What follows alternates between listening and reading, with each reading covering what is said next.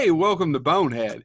Can we start off and ask can we start off and ask James what the hell you're wearing?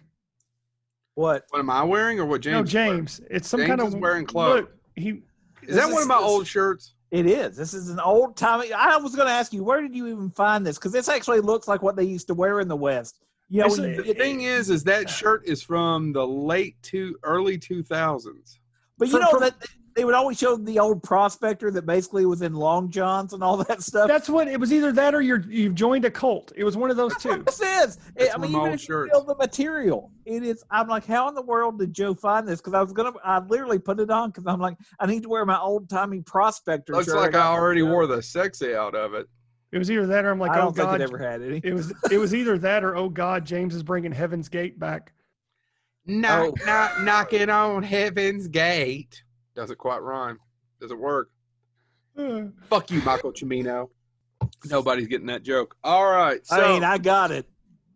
Yeah. He's dead now, so I guess I have nothing to answer for. What are you guys doing? You guys all right? Doing okay? What have you been doing lately? So, gentlemen, this is Westerns Part 2. We're doing this again. Yes. We didn't talk about Westerns enough. Just a shout out to our... Well, there goes my script about Dangerous Minds. I got nothing. Dangerous Minds. I thought you said Dangerous Mimes for a second, and I was going to be interested. That Marcel Marceau. I was about to say, can you imagine a mime pantomiming that song? Living in the gangster. How do you do that? Oh, I thought you were doing Knocking on Heaven's Door still. I don't know. No, that's easy enough because you just have some sort of door of heaven and knocking on it. Anyway, so Westerns Part 2 is what was I going to say? Doesn't matter. I don't know. You don't send us your scripts. I don't write it down. I just talk. No, so we decided to do Westerns Part 2 just because of the simple fact that there are so many great Westerns out there that we couldn't cover. Westerns is something that we all enjoyed doing that one episode, and we thought, why don't we do it again? Which means it won't work. No, but we'll give it the good old... Yeah, we'll screw it up is what he was about to say. Don't worry, we'll screw it up somehow, somewhat. Gentlemen, I'm telling you, I could do another one after this one. I don't know if we will. Would you say? As could I, because I'm again, I picked 3 because I wanted to show how massive the Western genre can actually be. Massive? Shut up. But there were several that I had to leave out because I wanted to cover 3 that covered that notion. Well, see, I went a little differently this time. I was trying to think of 3 other ones like I did I gave so much thought to the 3 that I thought were the most important and influential, which I love them. But this time I just went ahead and picked 3 Westerns I just love to watch. And I hope you didn't pick the one that I am going to choose because I know, James, I'm worried about picking one of mine, but there's one I'm definitely worried that you picked. So, well, how about we let you, James? Do you have anything to say before we go ahead? No, that was great, fantastic, Chad. I was actually just going to scream to quote the Lord our Savior from Monty Python. Get on with it. Oh, thank God he wasn't going to go into Marshall Applewhite because that would have been awkward. 3 minutes. Timely. 2.5 minutes of it was James. Yeah. So. What? Okay. So I picked High. I'll tell you later about our Mick Garris episode. Yeah. I picked High Noon as my favorite Western of all time. Yeah. And I wanted to talk at the beginning about the one I struggled with between that and High Noon. That and Heroin. It is famous for one particular line. Yep. Any other things? This is the West, sir. When the legend becomes fact, print the legend. Print the legend. You hit me. Is that the one you were afraid I was going to pick? Yeah. Oh, you got mine. I got James. You got it. That was going to be my first one. But it's such a good fucking movie. And by the way, if the viewers don't know viewers, if you're not familiar with what we're talking about the man who shot Liberty Valance. Liberty Valance. And by the way, it wasn't Jimmy Stewart. Which has a great theme song, which sums up the man who shot Liberty Valance. Liberty Valance, yeah. The man who shot Liberty Valance. As Joe mentioned, it is directed by the amazing John Ford. Or as his friends called him, oh my God, don't hit me, Jack Ford. And we're going to talk about that. And James, if you want to chime in on some of this, feel free. All I want to say is every stereotypical Western character actor from Denver Powell to Strother Martin is in this movie, and God bless him for it. Yeah, because we need more Denver Powell. Yeah, and this is a now I want to go watch it. I do too, and I'm dying to watch it after, because I wrote it, and the whole time I'm thinking about the movie, and I just want to watch it again. But it was directed by John Ford. It was written by James Warner Bella and Willis Goldbeck. James Warner Bella, I looked him up. James, I don't know if you have any information on him, but he was a pilot during World War I. And he wrote the original. That's when they held the bombs out the side and just dropped them. Yeah, it's actually not a joke. I mean, yeah, they had droppable bombs. They would literally drive on a biplane and drop a bomb out of their hand, just use out off the side. And he wrote the original Saturday Evening Post story that went on to become another popular Western, Rio Grande. Now, Willis Goldbeck, his writing partner for this movie, he's also known for writing a certain film. And as soon as I say this hint, you're both going to get it. Todd Browning's best film. Freaks? Correct. Google gobble.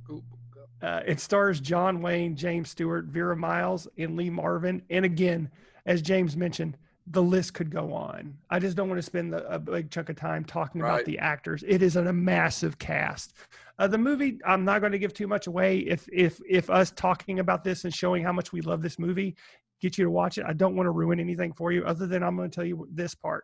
It's just about a lawyer returning to a small Western town to attend a funeral of a friend. And during this time there, he tells a journalist about a previous visit where a well-known event happened. That's it. That's all I'm going to tell you. Trust me, I'm not doing it justice. This is a classic film. It has John Waynes and James Stewart play very well off one another. Just everything about this movie is amazing. I do want to go into some facts because, again, as Joe mentioned, John Ford is a notorious asshole, but he loved making films. And in particular, he hated John Wayne. Hated him. I can't express the word hate. They made so many movies together. They made so many movies and they hated him. And on this movie, he did not want John Wayne. He wanted it somebody else, and the studio made him pick John Wayne. And he made John Wayne know that throughout the entire movie. He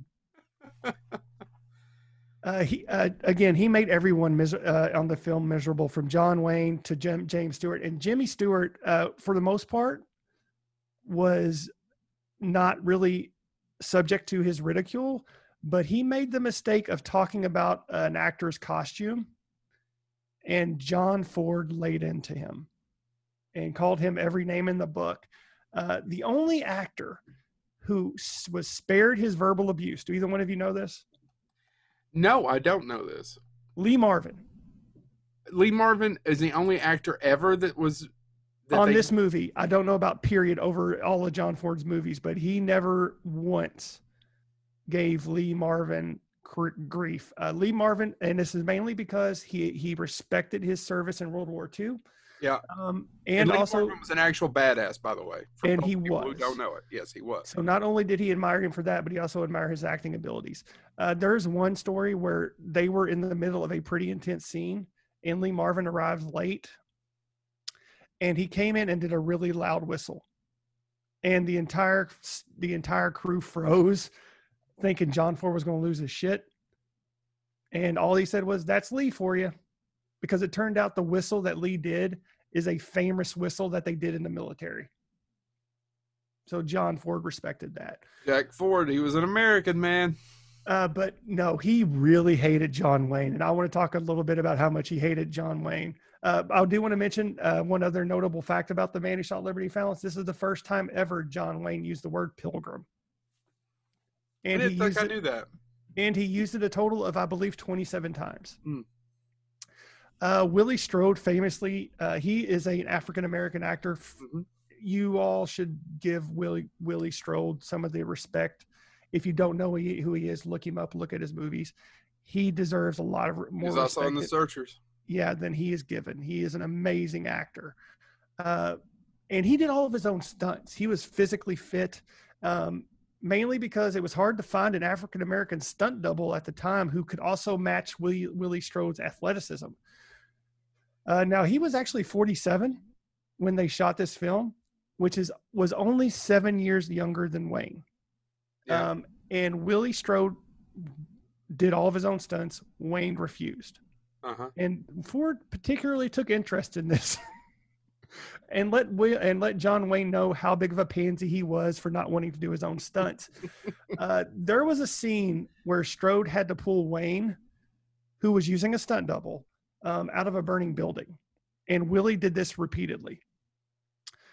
Ford kept giving Wayne so much grief after each take about his stunt double being there that Wayne eventually relented and performed the scene on his own.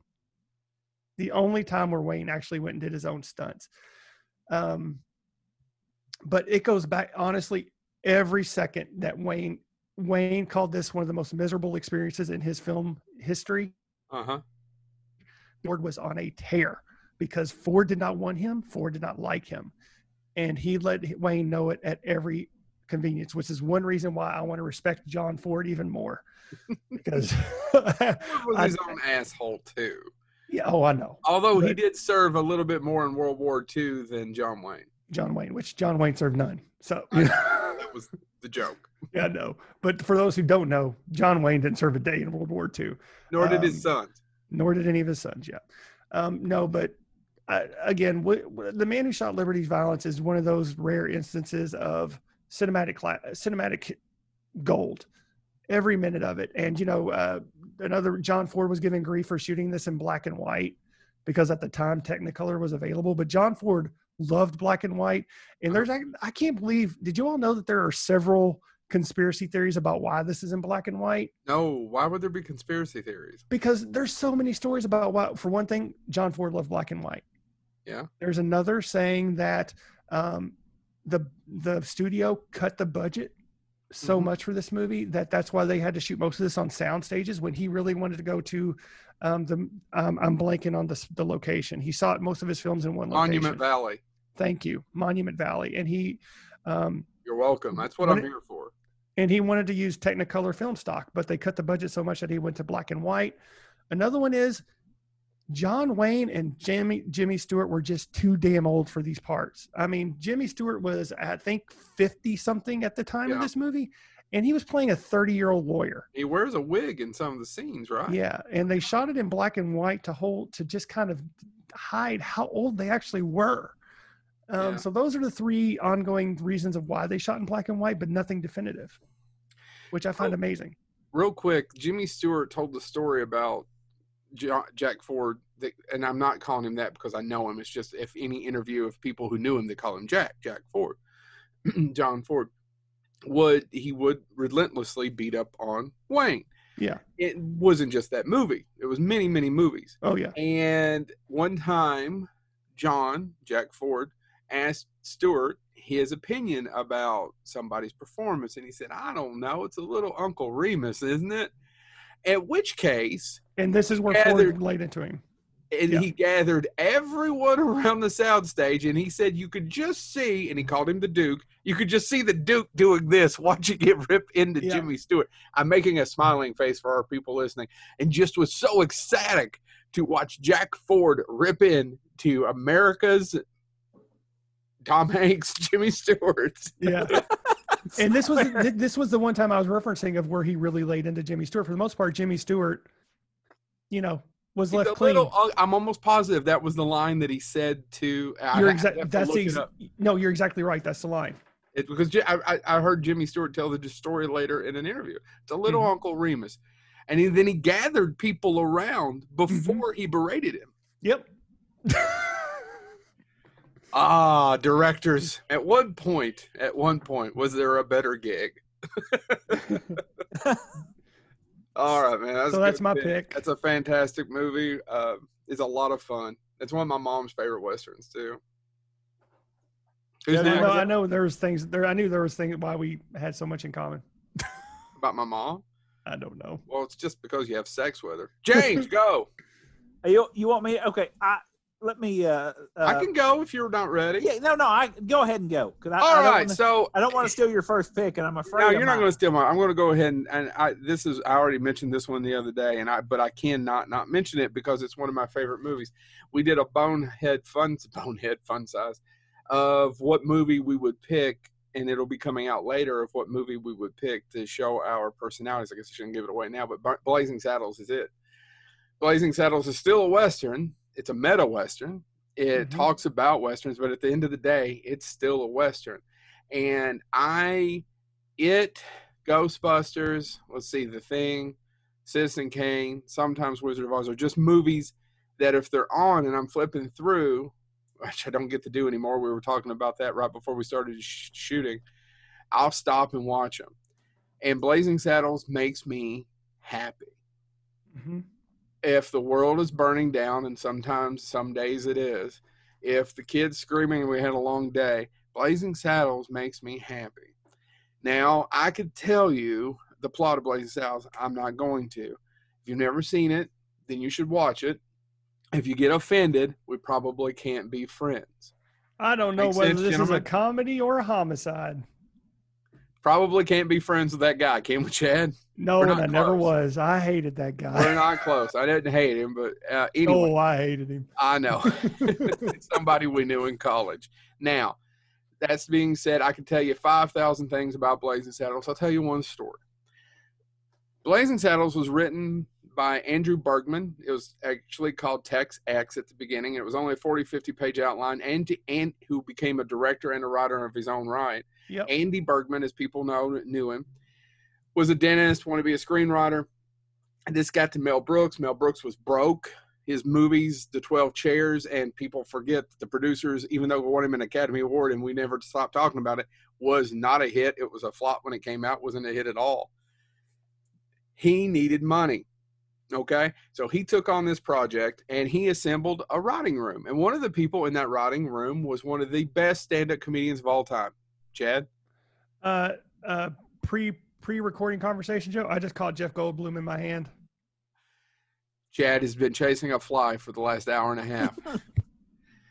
Chad, seriously, you made me forget Richard Pryor's name, Chad. I was on a tangent. Did you see that? There was no there was nothing. It was just very succinct. And it's like, I got Jeff Goldblum in my hand. This fly. Anyway. Has Richard said Pryor, mean things to me.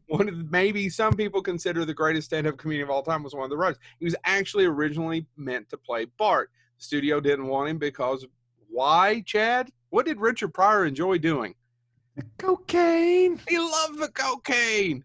And my God, it probably was pretty good. He was a bit of a liability at the time. He was a little bit of a liability, even though he would still blow up. So he actually never really – he was still always held a grudge, and he didn't get to play like Bart.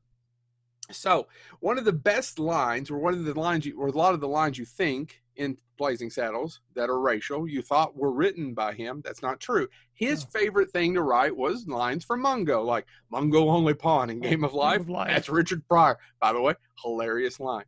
The best line he wrote for the whole movie, Mel Brooks cut. I still to this day say that was a mistake.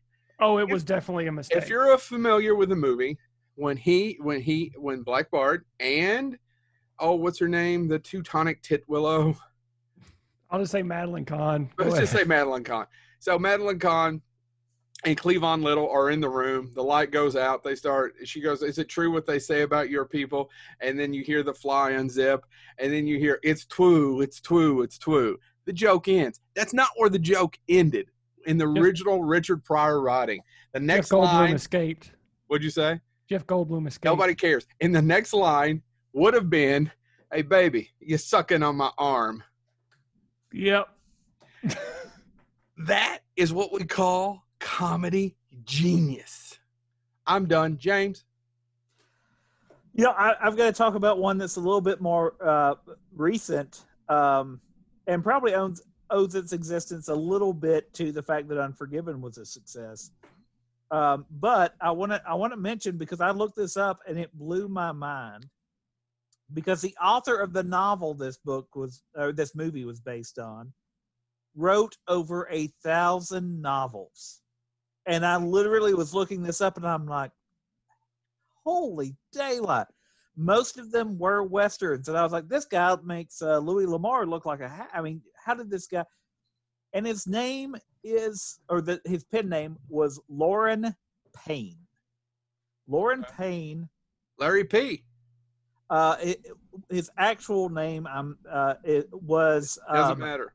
Lawrence Kerfman Derby Jr. Pen name's better. So he went by Payne. But he was born in 1916, actually did not die until 2001. But he wrote so many books. Stephen King talks about, Stephen King developed his pen name because he wanted to, could I still be? Well, this man actually had a ton of pen names, including Mark Carroll, John Kilgore, Clay Allen, A.A. Andrews, Dennis Archer, John Amore, Carter Ashby, Harry Beck, Will Benton. It goes on because he was turning out so many Westerns. But his novel, that he's only had 2 of these novels made into films, which kind of shocked me because he was insanely popular. His novel, The Open Range Men, became Open Range with Kevin Costner.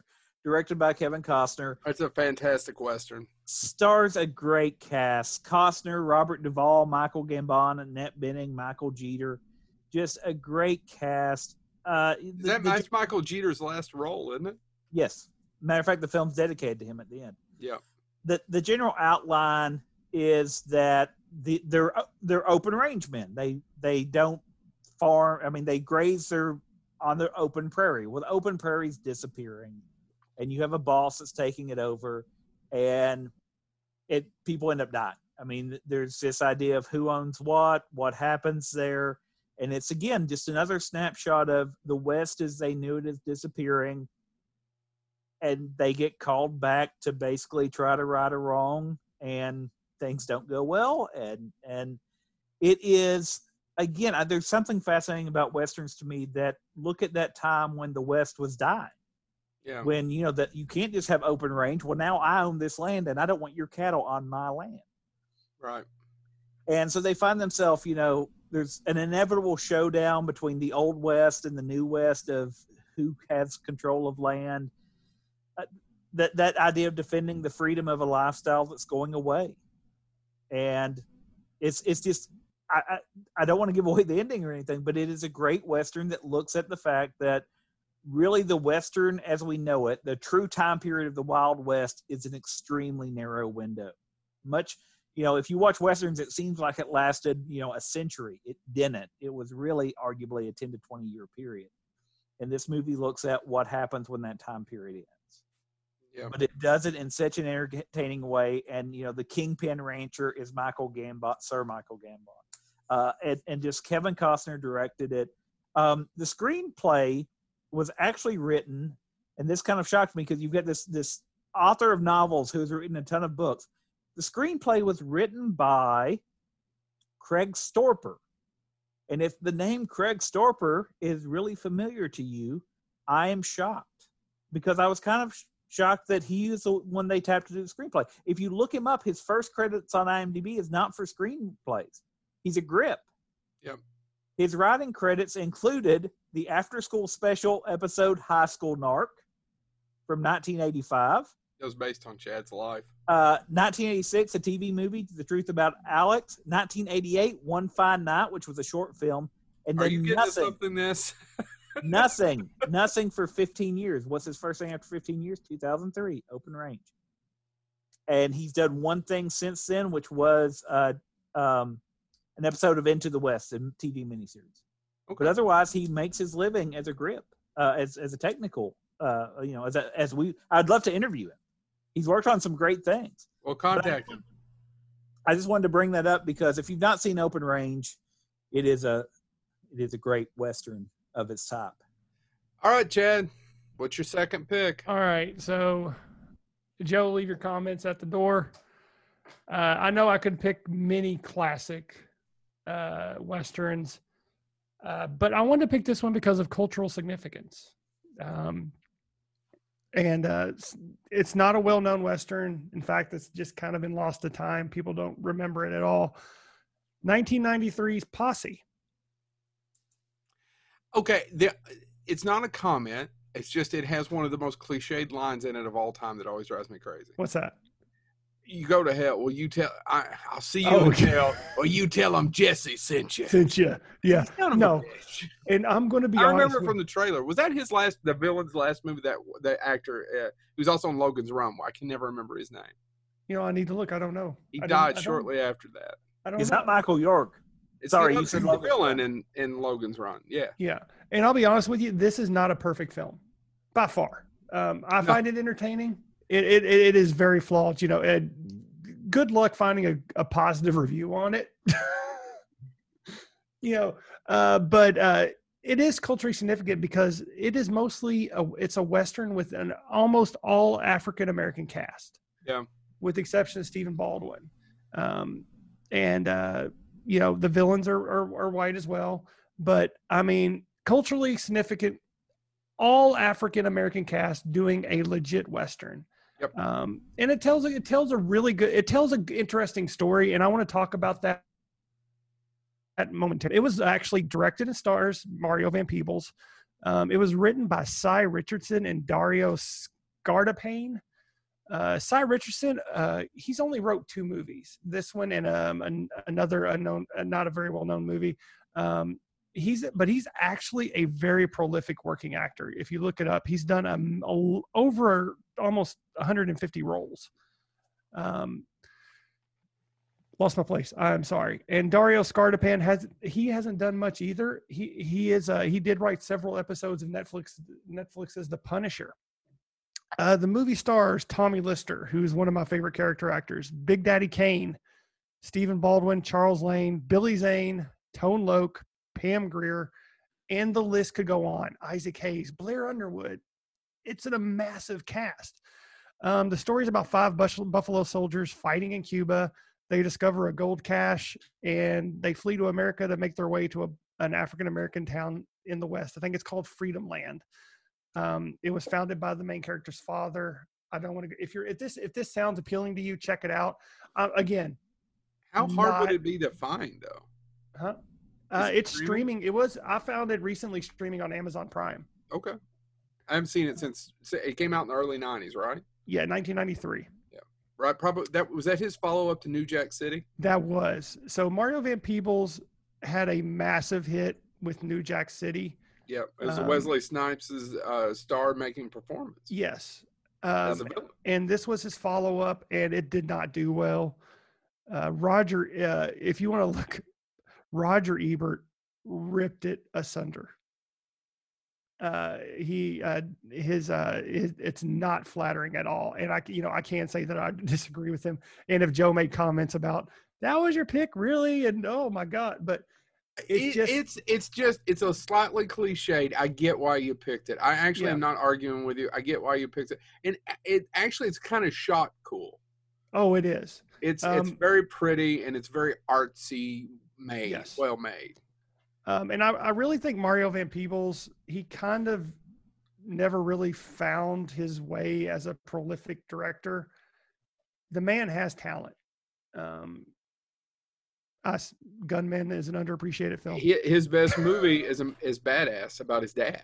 Oh, who was also a talented director in his own right. Yeah, and he actually appears in this movie.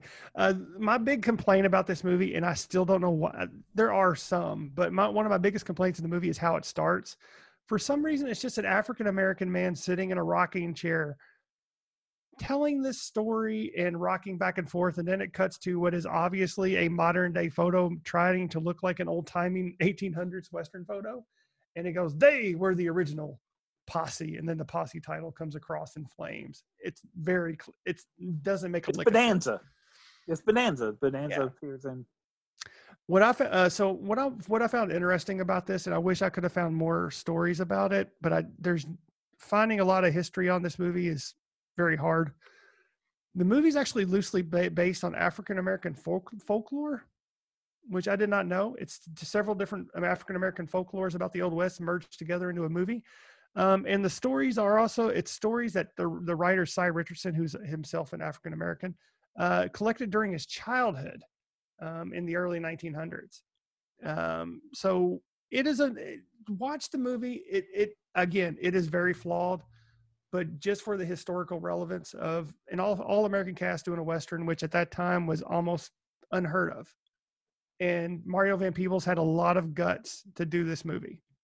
It didn't work out the way that I don't think he would have hoped, but there's some significance behind that movie. So, Joe. Yeah, I didn't see that one coming. James, or is it Joe?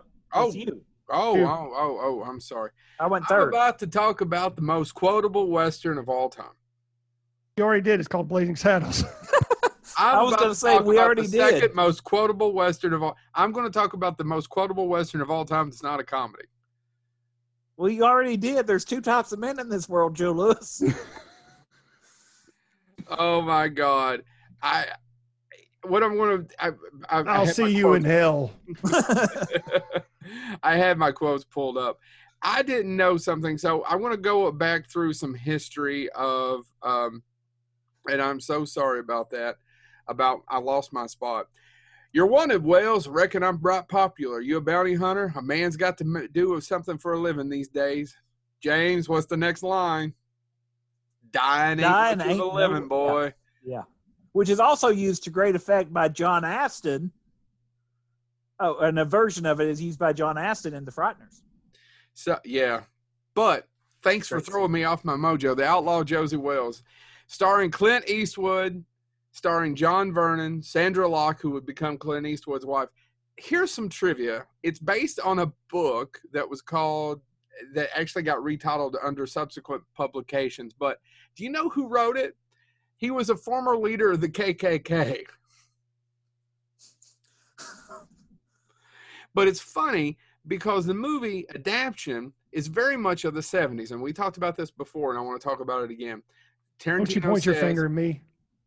Westerns represent the decade in which they were made better than any other genre. And he's probably right. And the sense of Outlaw Josie Wales has very much an anti-war message. And it came out in 74, 75, right at the time of Vietnam ending down and winding down. A lot of it was anti-Vietnam, even though we see Clint Eastwood differently today. Wouldn't you agree, gentlemen? Yeah. Yeah. Here's the other thing. It was written by two screenwriters. One I'm not even going to talk about, not because I don't want to dismiss them, but there's not much to talk about. The other one was Philip Kaufman. Philip Kaufman would go on to give us the best Invasion of the Body Snatchers film. He also did The Right Stuff, and he's one of the writers of James's favorite movie with a guy who wears a fedora. Philip Kaufman's one of the screenwriters for Raiders of the Lost Ark. He made his living writing screenplays before he became a director. Did you know that he was the original director of The Outlaw Josie Wales? No. Did you know he got fired? No. Do you know he didn't get along with Clint Eastwood? I'll say yes, so I don't have to keep saying no. I'm building up to something. Do you wonder why those two men didn't get along? Their love of pottery. No. Sandra Locke. Oh. She got cast. And they were both making a play for Sandra Locke, as the story goes. And Philip Kaufman found himself without a job, and Clint Eastwood was put in as director. Now, I find this fascinating because I hear tell, as I was researching this a little bit, that if you go back, you can find a lot of the cast and crew that say, yeah, technically that's actually Philip Kaufman's movie because everything was picked out. He'd already started, cast, wardrobe, screenplay, the whole 9 yards. Clint Eastwood just said action and direct for the rest of the several months it was shot. Now, one other interesting thing about this, and I would love to sit here and go on about all the quotes, but I'm not going to do all the quotes, is Chief Dan George was older. Now, Chief Dan George plays one of the Indians. He was an actual Indian in the movie and in real life. He was older and had a hard time remembering his lines, and no matter how many times he would practice them, he would still flub them. And this is how Eastwood directed him. He would say, Dan, Chief Dan, can you just tell me a story about a boy over a mountain? And he was a fantastic storyteller, so he would just do it. So those long soliloquies that you remember from that is him basically telling those stories in his own words so that he could get that part of the script out. It has fantastic lines all the way through it. One of my favorite is Josie runs into with this guy that's selling this miracle elixir that you've seen in many Westerns before. And he all of a sudden, Josie spits on his shirt and goes, "How does it do for stains?" Our friends Craig and Phil, you watch it all the time. I have a really good story, and I think you gentlemen were there too. Maybe we'd had a couple of drinks, and maybe there were black powder pistols being snapped at one another. Maybe this had happened. Does anybody remember? Oh, yes. But there's words. Hold on. There's iron in your words of death, Josie. Yeah. This is for looking through. Yeah, this ain't for eating. This is just looking through. It has a place in my heart for two reasons. One, I liked it before them. But second reason is I have quoted that movie with Phil and Craig and had so many wondrous times over the years that it just means a lot to me. And I love the outlaw Josie Wells. All right, James, me? That's your segue. All right. Well, you all have set me up. Sweet, giving you a little bit of trivia and rolling right on. I could give you the plot of Outlaw Josie Wells. Just go watch the damn thing. Pretty much it says it in the title. You all have set me up for mine so well because Chad introduced the concept of Buffalo Soldiers, and you talked about quotability. And for a certain age group, they didn't get introduced to Westerns by your movies. And as we are a pop culture podcast, I need to bring in another area, and that is, of course, the video games. Red Dead Revolver, for a huge population of video game players. They ripped off Eastwood. Isn't most of it just Eastwood? Oh, it's not just Eastwood. It is every spaghetti Western ever. It is, and that's why I want to bring it up. It's just like Metal Gear Solid. John Carpenter should get a check every time they make another one. And by the way, James, it's no guns. What? It's no guns. Oh, shut up. Nobody cares about guns. Guns in it. We're not playing new versions of guns every couple years. Hey, you some bitch. Thomas Jane. Oh, he broke out some bitch. You some bitch. Thomas Jane as the cowboy hero in Guns beats Red Dead Revolver. Come at me, bro. Hush your mouth, because Red Dead Revolver. And Lance Henriksen. Henriksen. What made Red Dead Revolver so great was that they ripped off Clint Eastwood? Well, no, was that if you liked Westerns, if you liked old school Westerns, when you play this game, it actually it plays like a film. There is grit on the reel-to-reel, so to speak. So it has like the marks where it's an old film when it cuts to movie scene. But for a lot of people who didn't like Westerns, this was basically Rockstar, who did Grand Theft Auto, which everybody loved. They were like, well, what if Grand Theft Auto was set in the Old West? And they borrowed not only from Clint Eastwood. Before Quentin Tarantino got to it, there's an entire boss battle where you battle somebody that dresses as an undertaker, but he drags a coffin around. And what does the coffin have in it? It has his gun, his Gatling gun. It borrowed from tons of things, but I want to bring it up because it does play with Western tropes. But what's also important about this game, and I will actually say it's important about this game that's not in the follow-ups. A lot of people, Red Dead Redemption and Red Dead Redemption 2 are the ones that most people talk about. This game is not online. It's nothing like that. It's now, you can buy the updated version of it for $8 for PlayStation 4. This is my original copy for the old Xbox. But it switched perspectives. So you play as Red, who is a bounty hunter, eventually avenges his killed kin. Red his parents are killed in front of him because his dad discovers gold. And his dad's partner is caught by the Mexican army, and they're going to put him to death. And his dad's partner says, hey, if you let me go, I'll give you half the gold. And so they kill his dad because that way he still gets his half and the Mexican general gets his half. And they kill his dad, and he manages to escape. The rest of his family is killed. But that's not the only story you follow. After you play it for a little while, all of a sudden it goes, oh, wait a second, here's some other character. And you play as the Buffalo Soldier. And actually the Buffalo Soldier in this version is the man with no name. We know Red's name. You know his backstory. The Buffalo Soldier doesn't want anybody to know his name because, not shockingly, Buffalo Soldiers weren't always well loved because of racial tensions and stuff like that. And then you switch to a British trick shooter at one point. You switch perspectives, and that's what I love about this. is all the Western tropes, from the trick shooters that you would see in Quick and the Dead, which it does borrow from, all the Clint Eastwood stuff, the John Wayne stuff. You have the cowboy that dresses nicely, and of course, red is the down and dirty. So much like Joe said earlier, Westerns represent their age. Well, this plays around with all of that. And it was one of the first times. There were other Western video games. You had Sunset Riders back in the day. But Red Dead Revolver is also notable because if you go to the IMDb page for this video game, it's quote after quote after quote on the quote page. And they're all stereotypical Western lines. Everything from, if you won't let us dance, we'll make you dance. And then they start shooting at the feet. That's in there. But the lines like that, no good governor is going to be sorry he burned down my ranch. I don't think the governor is going to be in a position to be concerned about it. And then they kill the governor. So again, I wanted to bring it up because we're a pop culture podcast. We've been talking only about movies. This was one of the first times that it actually felt like you were playing a true old school Western. And it switched all those different points of view. You got a little bit of Posse in here. You got a ton of Man with No Name. You got a ton of obscure Italian Westerns that aren't Clint Eastwood films. And so if you play this as somebody that loved movies, you were like, oh, that's from that. But if you didn't, it introduced you to a lot of that stuff. So I would argue that for a certain age group, Red Dead Revolver, and admittedly the sequels, Red Dead Redemption, Red Dead Redemption 2, have introduced a bunch of gamers to classical Westerns where they now go online and they're like, oh, that's from that. Now I want to watch the movie. So I was trying to do some pop culture-ness and not just do movies since we're supposed to be a pop culture podcast. Red Dead Revolver, if you've never played it, screw Gun. No, actually, Gun's fine.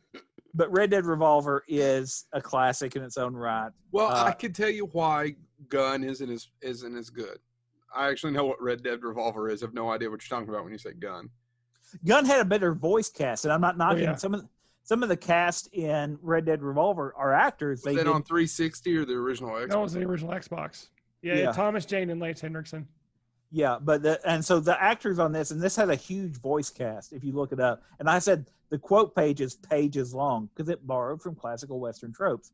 But yeah, I mean, the voice cast is much better known on Gun. I just enjoyed the gameplay on Red Dead Revolver. No, I'm just giving you grief. I love the fact that it switched the perspective, and it was really cool that they brought in the Buffalo Soldier, the trick shooter, and all the stuff that we see in Westerns, but this is one of the first times you got to actually play them and see them all in one quote unquote landscape. So wanted to bring up a video game, make this actually a little more pop culture, not just about movies. I thought he was going to say popular.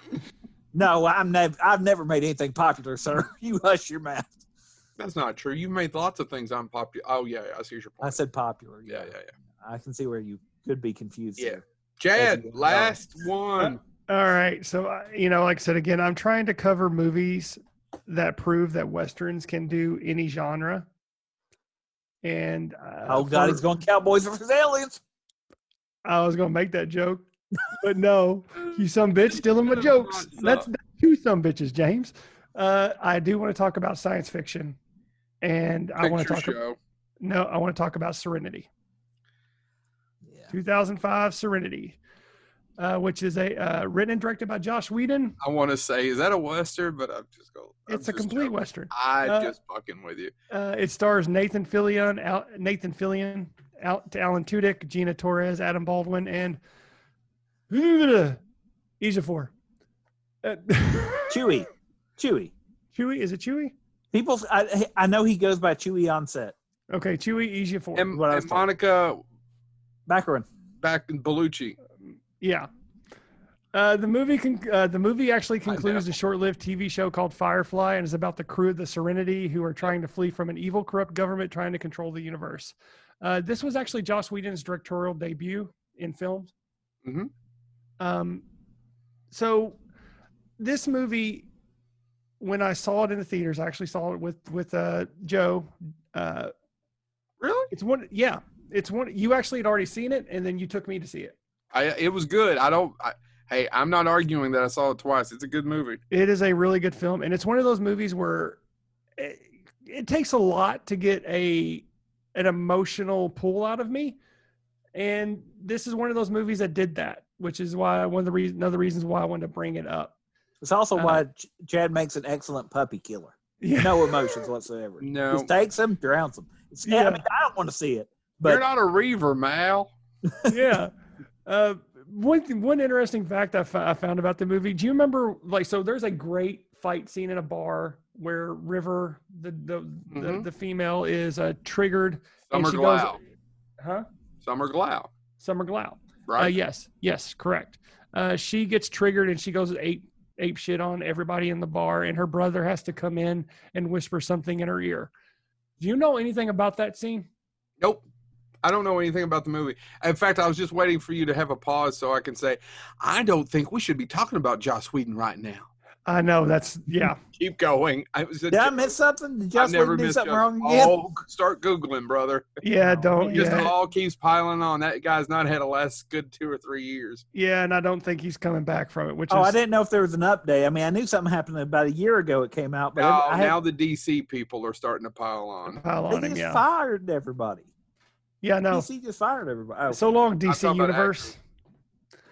But the scene, the phrase that he whispers is actually a Russian phrase, and this is one of the reasons why I love Joss Whedon. Unfortunately, who appears to have been possibly a very bad man. We've never met him. I don't know. Yeah, I'm going to say allegedly because I'm holding on to hope. He had an affair on his wife. That's between he and his wife. Keep going. That's my opinion on that. Yep. So it's a Russian phrase that once translated means this hen. This is for hens to laugh. In other words, this is very ridiculous. That's what he's whispering to her as she finally drops into a coma.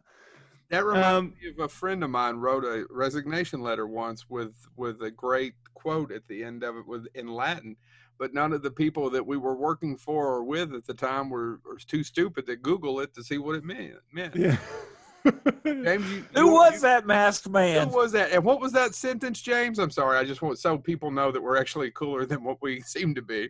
James, I don't know who did it, but I'm pretty sure the Latin translated into "Life is too short to dance with ugly women." Yeah. True story. I don't want to get. If you haven't seen it, which if you're listening to this show, you probably have seen it. There's 2 very popular characters' deaths. One that's very emotional for me. I believe I leaned forward in the movie chair and almost yelled, "What the fuck?" I don't doubt it. Yeah. Because it just happened. Both of them just happened. Yeah, it just happened. You don't see it coming. Right. Which Joss Whedon is known for killing. Yeah. And his phrase is, "I don't kill people. That's God." I get it. Yeah.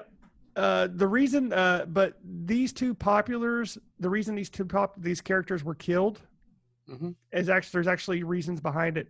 They could not commit to the sequels. Alan Tudyk did not commit to the sequel. He had other projects online, so he couldn't commit to doing a sequel, which there was a plan to do a sequel, and the reason behind why I find hard to believe. They said he had moved on to working on the Avengers, but this came out well before that's not Marvel. Accurate. There's no way that's accurate. Internet. That's not accurate. I have a hard time believing. Now, if you told me they both asked for more, Ron Glass is passed on now. He's a fantastic actor, played Shepard Book.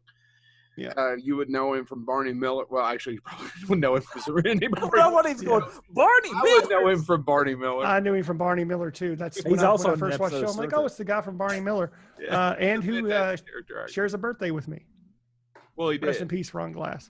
Yeah.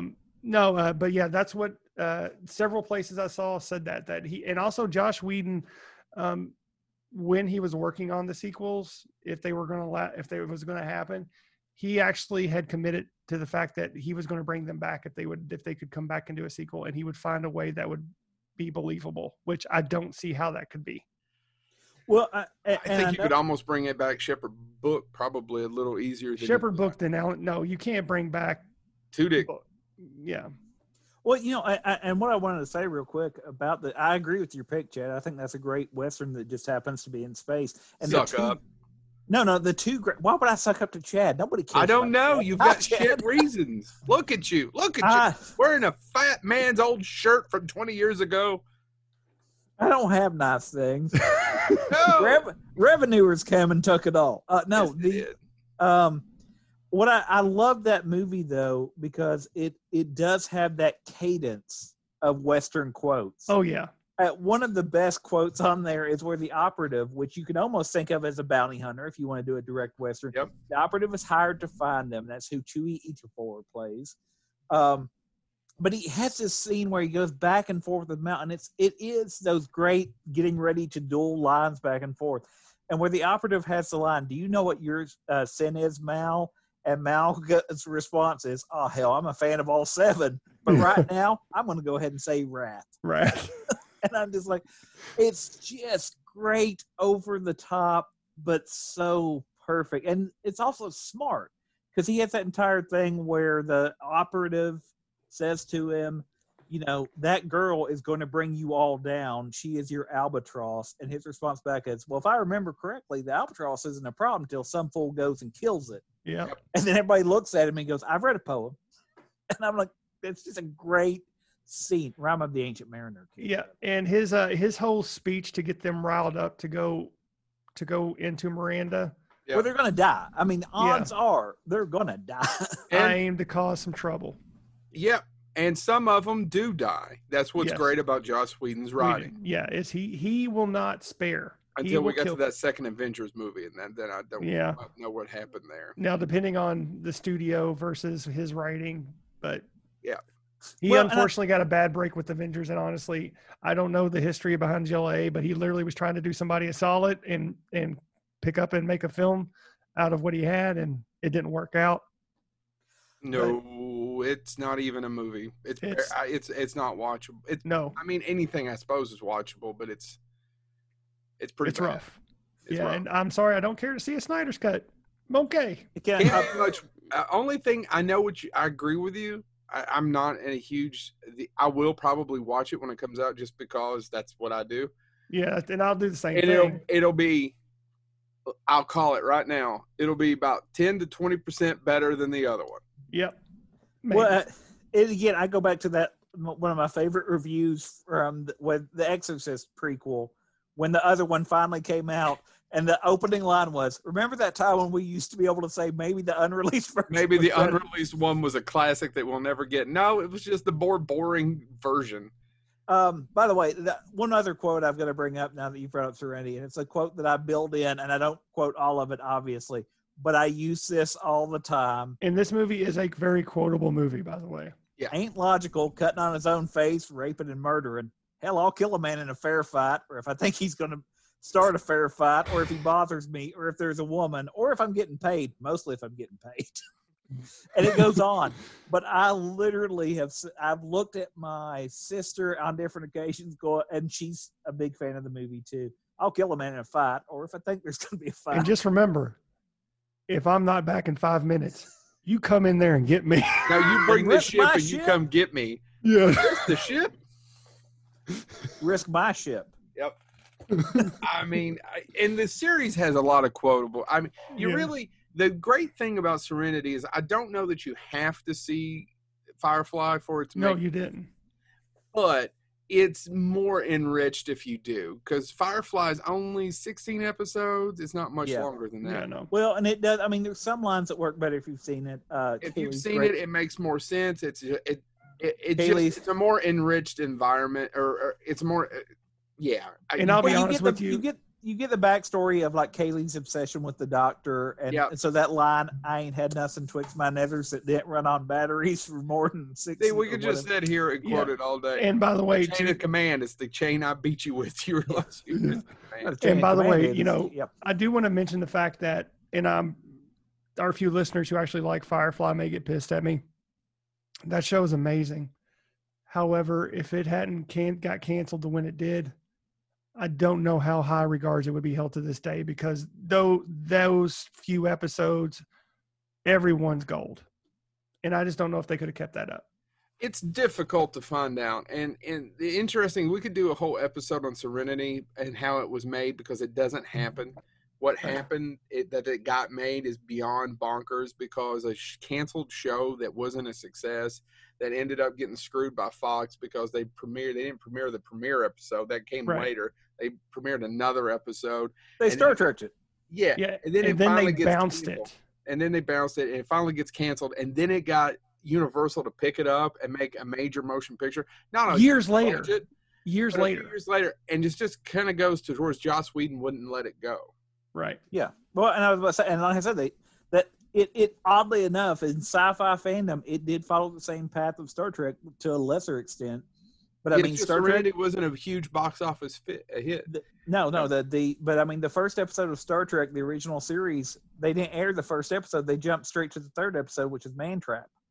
And if you've ever seen Man Trap, it's a great episode. It's fine, but it just automatically drops you in that world.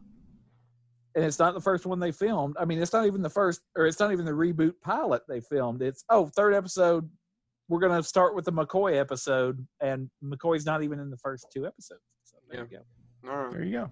Joe. It was tough because I could sit here and go on forever and ever and ever. But I'll start with a quote. If they move, kill them. Okay. All these great Westerns have great quotes, don't they? I'm going to line up horrors in tandem, side by side. Yep. If you don't know what I'm talking about, then you don't know Peckinpah. Sam Peckinpah's The Wild Bunch. Now, it was damn close to being my third pick. Unforgiven beat it out in our first episode. But I could not go 2 episodes without talking about The Wild Bunch. What were you going to say, Chad? No, I was going to say you're going to tell your story about Dirge, but you just did, so I don't need to say anything. Yeah. So there you go. Right. So sorry. but The Wild Bunch is an amazing film. It is nonstop. All right. So if you're familiar with The Wild Bunch and you've seen the film, it's basically about the end of the West. A lot of these we're talking about the end of the West. They're a bunch of cutthroat villains who it opens up with them robbing a bank and it goes awry. And then they want to do one last score and run away to Mexico, which is a plot we've seen how many countless times before, correct? And not all in Westerns as well, too. All in Westerns. So not only, it's also in other movies that aren't Westerns. So a couple of things I want to talk about that I find fascinating. When it came out, John Wayne said they just killed Westerns. Also, another famous director told Peter Bogdanovich, I could have killed 10 people in the time it killed Peckinpah to kill one.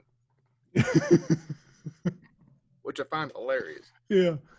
The scene where they get ready to go save their friend at the end when they decided, all hell, they kind of made it, but they take their friend and they're going to get him. That wasn't in the screenplay. Peckinpah made that all up in the day of. It's called the famous walk scene. And one other interesting thing I find is Ben Johnson later told everyone that the Mexican women who were frolicking with him and Warren Oates in huge wine vats, they weren't actresses. They were actual prostitutes from a nearby brothel. And the reason why Peckinpah did it was so he could tell everybody that he put the prostitutes on Warner Brothers' payroll. The train robbery itself wasn't also in the script that takes place in the middle of it. It was improvised on the spot. He actually went over budget from 70 days to 80-some days, from about $3.5 million to $6 million. It's the same thing with the walk. This Angel. Angel was a character I couldn't remember. It is one of the bloodiest films of all time. Actually, they cut it when they were right before they released it, and it didn't get. Couldn't find when they finally put the footage back into it because it got an X rating at the time of its release. They had to cut it down. It's so bloody at the end. Which is kind of funny because John Rambo, no doubt it got an R. Yeah, that's true. But anyway, they threw me off again, damn it. It wasn't until a few years ago, gentlemen. I probably got a hernia from that throw then. It wasn't until the late 90s. I don't think it was till the 90s that it finally got reinstated to all the blood was put back in. Now, don't get me wrong, it was a pretty gory film. Yeah. Let's see, we had Strother Martin. I'm trying to find all the others. Ernest Borgnine. The cast in this. William Holden played the lead actor, or played the lead. It's just a fantastic cast with a bunch of great Western actors, all at the end. Nobody is young in this movie. Nobody is shot young. Agreed. Even the villain is not shot young. Agreed. None of them are shot. Only young person is Angel, their Mexican friend that they have to save at the end. The rest of them are haggard, just weary faces, and they're shot to be ugly. It also has some of the best lines from Bo Hopkins. If you guys don't know who Bo Hopkins is, I was hoping you were going to mention Bo Hopkins, so thank you for doing that. So there's a scene when he's in the bank. He's a crazy sumbitch, and he gets killed off pretty quick, not to give anything away. But Peckinpah couldn't get an actress to behave the way he wanted to give the right. So when Bo Hopkins sticks his tongue in her ear and she screams and sleeps away, she didn't know that was coming. Peckinpah told him to do that. And that's it. That's a true reaction about Bo Hopkins' tongue going into her ear. She did not know that was about to happen with a close-up. So Bo Hopkins also has a great line that I love. I don't know why. Why don't you kiss my sister's black cat's ass? I just like it. It's hard not to. It's bloody. It's rude. It's crude. A lot of people, when they actually tested it, walked out, said that this is too violent. This is just hate and gore for gore's sake. It's not. It's classic. Martin Scorsese tells a story about him getting invited to a preview of it, and there was only a few of them in the room, and he and I can't remember which friend were sitting there, especially when it got to the last act or the last reel, and they were just mesmerized going, we don't know what this is, but this is cinema. This is cinema. The Wild Bunch is a fantastic movie.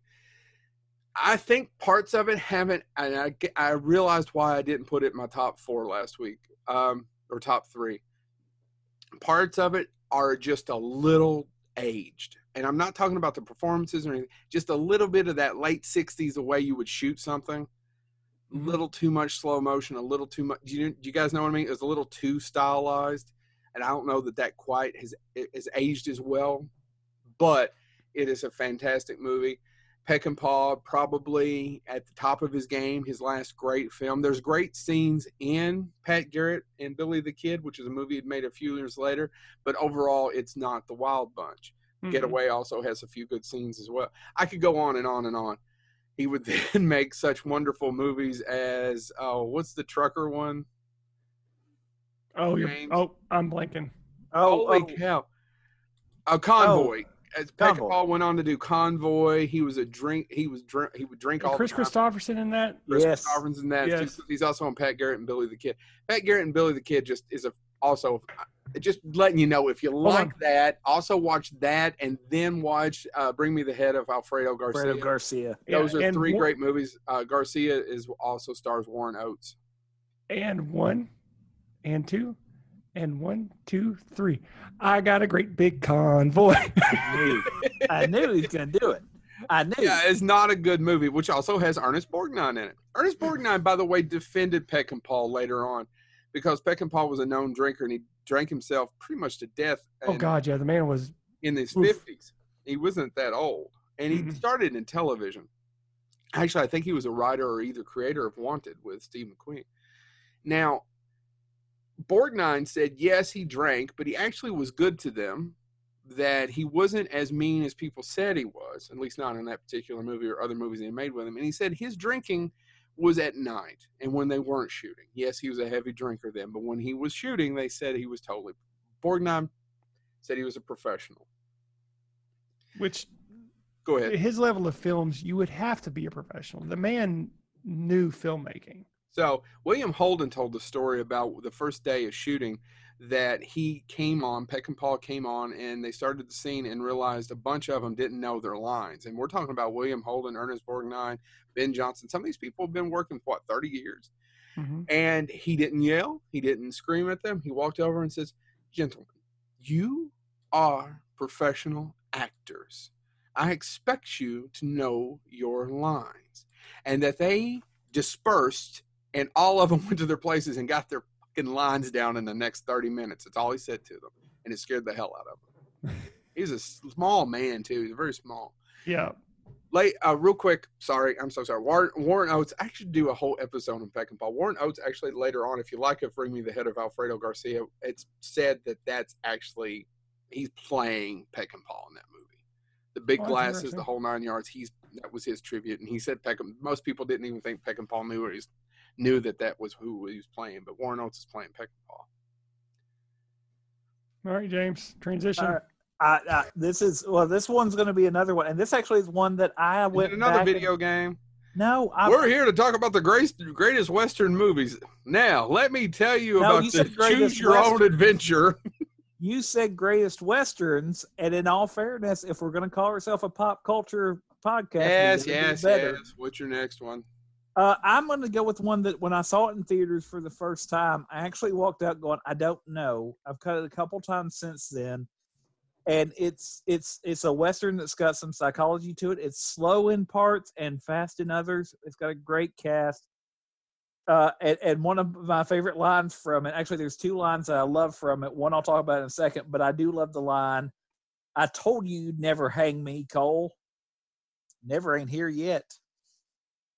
Appaloosa, directed by Ed Harris, which probably owes its origin to the fact Open Range did pretty well. Appaloosa did not do as well.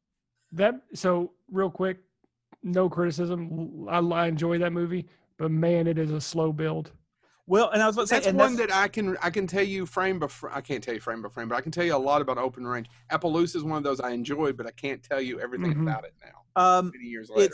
It's Ed Harris, Viggo Mortensen, Renee Zellweger, Jeremy Irons, Lance Henriksen, Timothy Spall. I mean, just a great cast. It is a traditional Western, but it plays with the traditional Western. One of my favorite scenes where I literally in the theater went, whoa, that was quick, is a shootout scene. And literally the line in the movie is, hold on. Well, that was quick. Yeah, everybody was a good shot.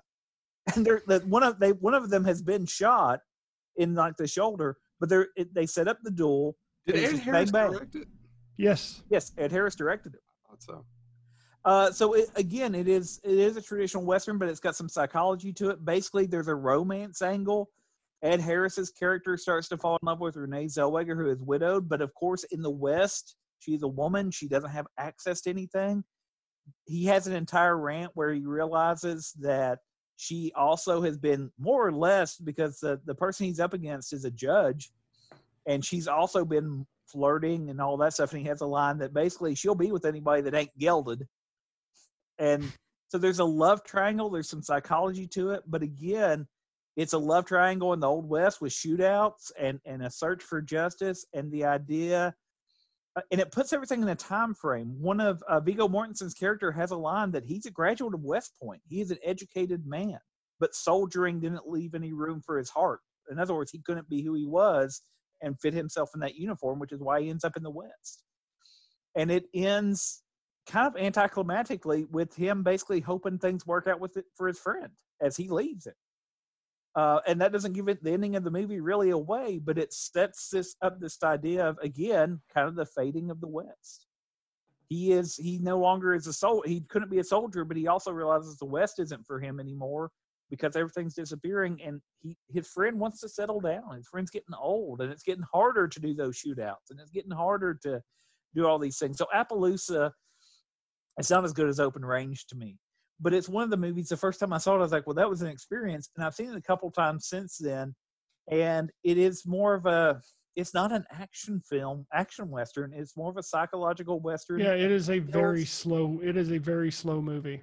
It is, but it deals with some of, and not to draw a Star Trek illusion, but it's kind of Star Trek too. It deals with the fact that they're aging. Mm-hmm. And, Ed Harris's character wants that life of having a wife, of having permanence, but he can't do that and be who he is, and his quest and all that stuff. So I like the fact that it plays around. I went back and forth about including it, but it was one of those movies that I was like, if I'm debating this much whether or not it belongs, I probably need to talk about it because it did something as a Western that I can't point to another Western that did that. I think The Missing by Ron Howard, which is, God, talk about a slow movie. Woo! The Missing didn't pull that off. But Appaloosa does something The Missing failed to do. And by the way, if anybody wants to defend The Missing, good luck to you. I mean, no offense. Ron Howard makes great movies. The Missing is not one of them. And I don't know why it's not, because it's got a great cast. The Missing sucks. All right. So we can do some honorable mentions. Man, I could be here all day. Well, I was about to say, you want to do a couple honorable mentions? Let's just do one or two. Yeah, I'm actually gonna break the rule. I'm gonna do 3 because I want to talk about if we did a Westerns Part 3. These are the 3 I would pick. So first, tied with the first 2, High Noon and The Man Who Shot Liberty Valance. My third favorite Western of all time, Tombstone. And and we have some good stories to tell about. Yes, Tombstone, we did. We got some great stories. On Bill Sandell. Yeah, Bill Sandell. By the way, he was quoted in an article I read today, which was interesting, about working on a Total Recall. Was it? I believe. About how everybody got sick. But no. So in terms of cultural relevance, a Western where the female was the lead, The Quick and the Dead. It's a lot of fun. Raimi says he dropped the ball on it and he regrets it. Not regrets making, but he blames himself for how the movie came out. But it's a lot of fun. It's a lot of fun. And Sam Raimi, and this again proves why Sam Raimi, I don't know about James, but Sam Raimi is one of Joe's and I's favorite directors. It's why we're still friends. It's why we became friends. Green beans that neither one of you would take. Yeah, it's why we became. I grew up on a farm. Do you know how many green beans are coming to me from my parents' farm? I get them through the CSA. I just didn't want them. I won't eat them. I don't like them. My kid won't eat them at school, but not at home. Keep going. Sorry. And then my third pick, because again, showing how Westerns can fit any genre, which we're going to talk about, the horror, Bone Tomahawk. Bone Tomahawk is a really good movie. Yeah, and then my last. I've enjoyed all that guy. I've enjoyed all 3 of that guy's movies. Yeah, every single one. S. Craig Zoller. Yes, Craig Zoller. Yeah, I couldn't think of his name. Yeah, Bone Tomahawk is a great movie. It's his feature debut. It actually was only shot in 21 days, but it is a premier example of how that horror movie can be made in a Western. That, and it's got that movie's got some great dialogue. That's actually probably his best movie. As much as I enjoy Brawl in Cell Block 99 and Dragged Across Concrete, which is almost 2.5 hours long. Yeah, I still need to see it. It's good. It's enjoyable. It's got some good performances. If you've seen the other 2, then you know what you're getting. Yeah. But Bone Tomahawk, man, because people think that Kurt Russell grew that beard out for one that I would recommend, The Hateful Eight, but it's actually he shot that after he shot Bone Tomahawk. Bone Tomahawk, yeah. Yeah. So yeah, if you haven't seen Bone Tomahawk, please check it out. It's a really great film. And then real quickly, I'm going to talk about just briefly mention one of my favorite movies from last year, The Sister Brothers, with Joaquin Phoenix and John C. Reilly. I haven't seen it. Again, proving that John C. Reilly is an underappreciated actor. And that's not just a comedic. He's working though. He's working, but he's not just a comedic actor. That man can do anything. Yeah. Guys, go. Real quick, I'll just name 2. I love The Hateful Eight, but another one, as much as I'd like to say Django Unchained, I want to say Django. I'm going to steal this one from James, if you don't mind. No, go ahead. James is the one that introduced me to Django, the original Django. And that movie is so much fun, where he brings in the casket full of guys. I just can't recommend that one high enough. I just can't. No. Fantastic movie. Please check it out. I can keep. Oh my God, High Plains Drift. I could just keep going. Which use a Pale Rider is another good one. Pale Rider, which some people consider Pale Rider in the same vein as High Plains Drifter. It is. I prefer High Plains Drifter, but yeah. Well, yeah, but James, I've got to bring up a couple. One I want to bring up just because I think a lot of people would be shocked that we're not going to I know you want me to wrap up, even though you went on for 30 minutes about your movie. But Dead Man, the one you did, and I don't know. Oh, the Jim Jarmusch? Jim Jarmusch. I think Dead Man. That's on so many lists, by the way, if you Google them. And I need to go back because in the 90s, I thought this is stupid. I still think it's stupid. Dead Man, it has a great cast. Yes. That's what I was going to say. It's got a great cast, and it's got a lot of people pick it out because it actually looks at the cultural overtones. I wanted to at least mention it. And that's what I want to do. I'm going to move on from it. Neil Young did do the score for it, though, so it's got a great pedigree going into it. It's not – I didn't name it as one of my top 6, obviously. I've got to mention a couple that are just stupid fun, and one of those has to be Maverick. Both the television Maverick shows is good. and the movie. Maverick is a lot of fun. Maverick is a lot Maverick of is fun. fun. And I'm going to mention one as an honorable mention because I don't know how they pulled it off. Is a TV movie.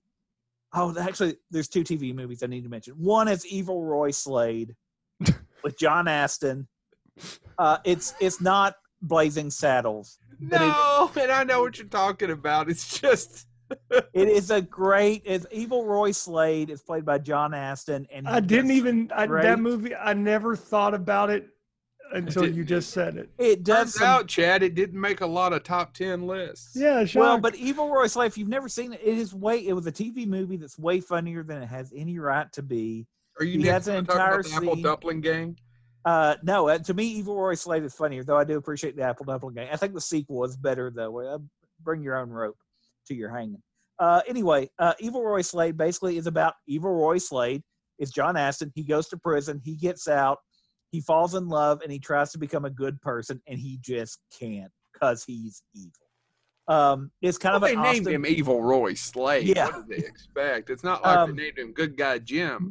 much like though with the challenges with Blazing Saddles. There's some jokes, even though it was a TV movie, that you could not do today that are in Evil Roy Slade. If you haven't seen it lately, watch it. It's got some. Yeah. Tell Joe who wrote it. I don't know who wrote it. Gary Marshall. Oh, really? Is that Gary? I didn't know that, Chad. I didn't look it up. It's just going to be my honorable mention. But the other We one won't I have to mention how I mention. went on Gary Marshall. By the way, I like Gary Marshall. I think Gary Marshall is a very funny guy. I'm not defending myself now for this.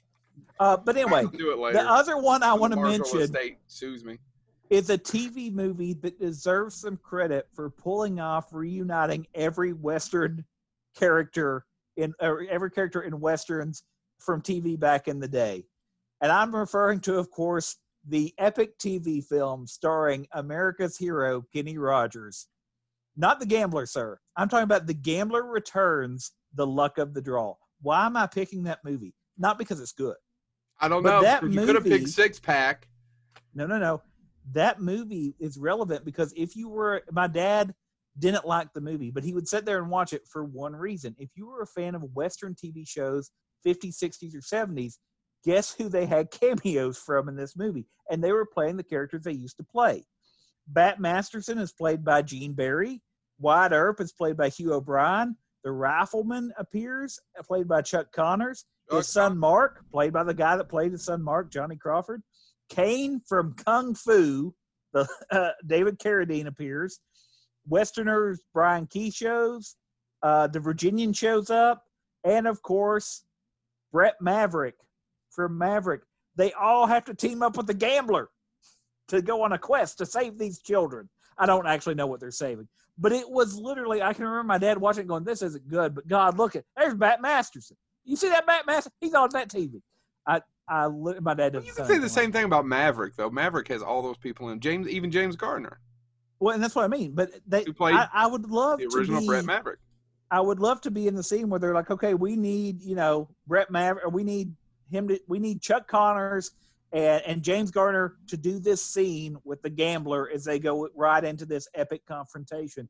Because in my mind, I just would have loved to be on set. Because if you did watch, I watched all that stuff in reruns with my dad. That had to be a cool moment when you're like, holy crap, Brett Maverick and the Rifleman are riding side by side. I find it funny that James Garner sued to get out of his Brett Maverick contract, as I recall, right? And would end up not only playing his father, but also Brett Maverick in The Gambler Returns. I did not know that. James buried the lead on The Gambler Returns. Do you know who else was in the posse?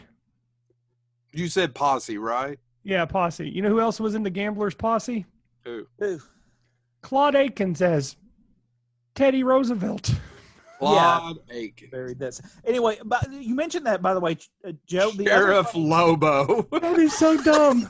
That is so dumb. Is anybody out there right now going, Sheriff Lobo? The funny part about that. Why don't they bring that out on DVD? By the way, Joe, is that he also did the new Maverick, which he did as a TV movie that was going to lead to another series, but he did it while he was on a break from the Rockford Files.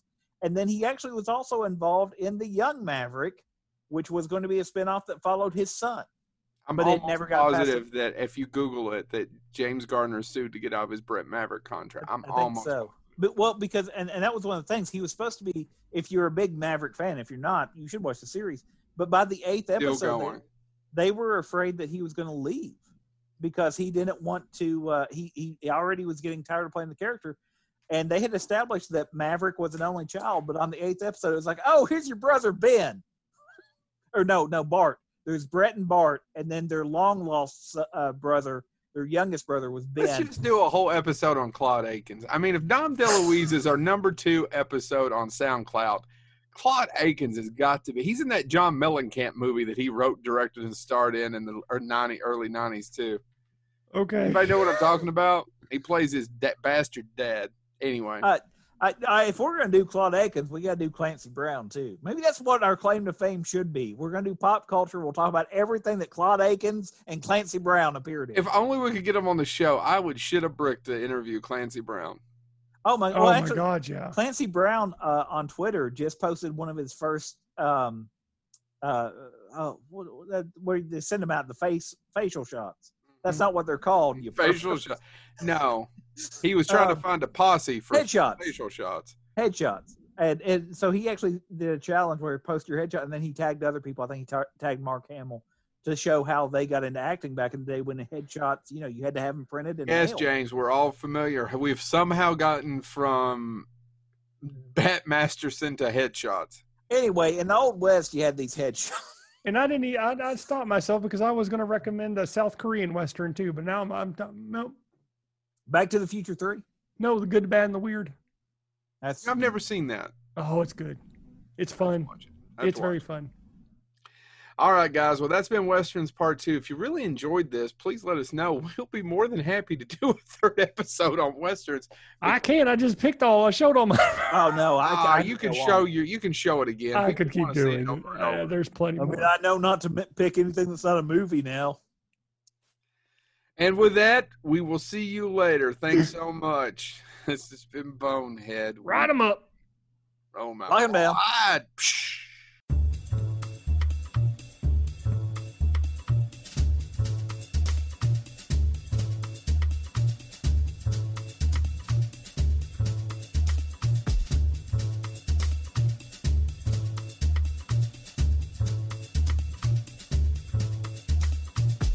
Uh-huh.